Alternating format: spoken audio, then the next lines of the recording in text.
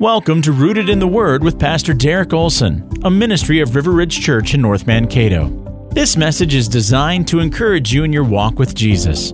Here's Pastor Derek. The Bible is clear that the church matters to God. In Matthew 16, Jesus said, "I will build my church, and the gates of hell will not prevail against it." And as we turn our attention to the letter of Ephesians, we know that this book contains a very high view of the church.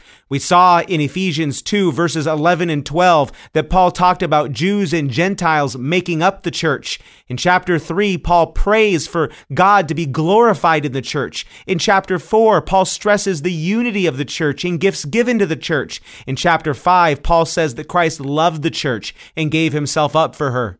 Now listen to what the Apostle Paul writes about the church in Ephesians 3, verses 10 through 11. He says that through the church, the manifold wisdom of God might now be made known to the rulers and authorities in the heavenly places.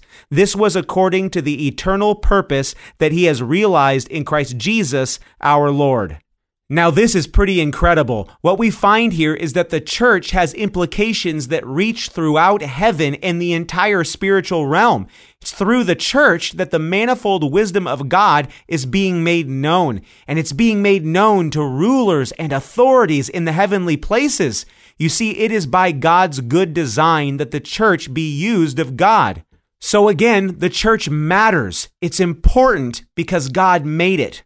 Now, you may agree with me, but you also might be wondering, what's the encouragement? What's this mean for my life? Well, I'm glad you asked. You see, as those who are on gospel mission, we need to remember we need the church. Not only is the church the bride of Christ and playing a central role in history, but also the church is the place where we gather. It's the place where we grow. It's the place where we disciple and glorify God. The church is the place where we are encouraged to remain on mission. Without the regular gathering of the saints, we will grow discouraged and likely wander.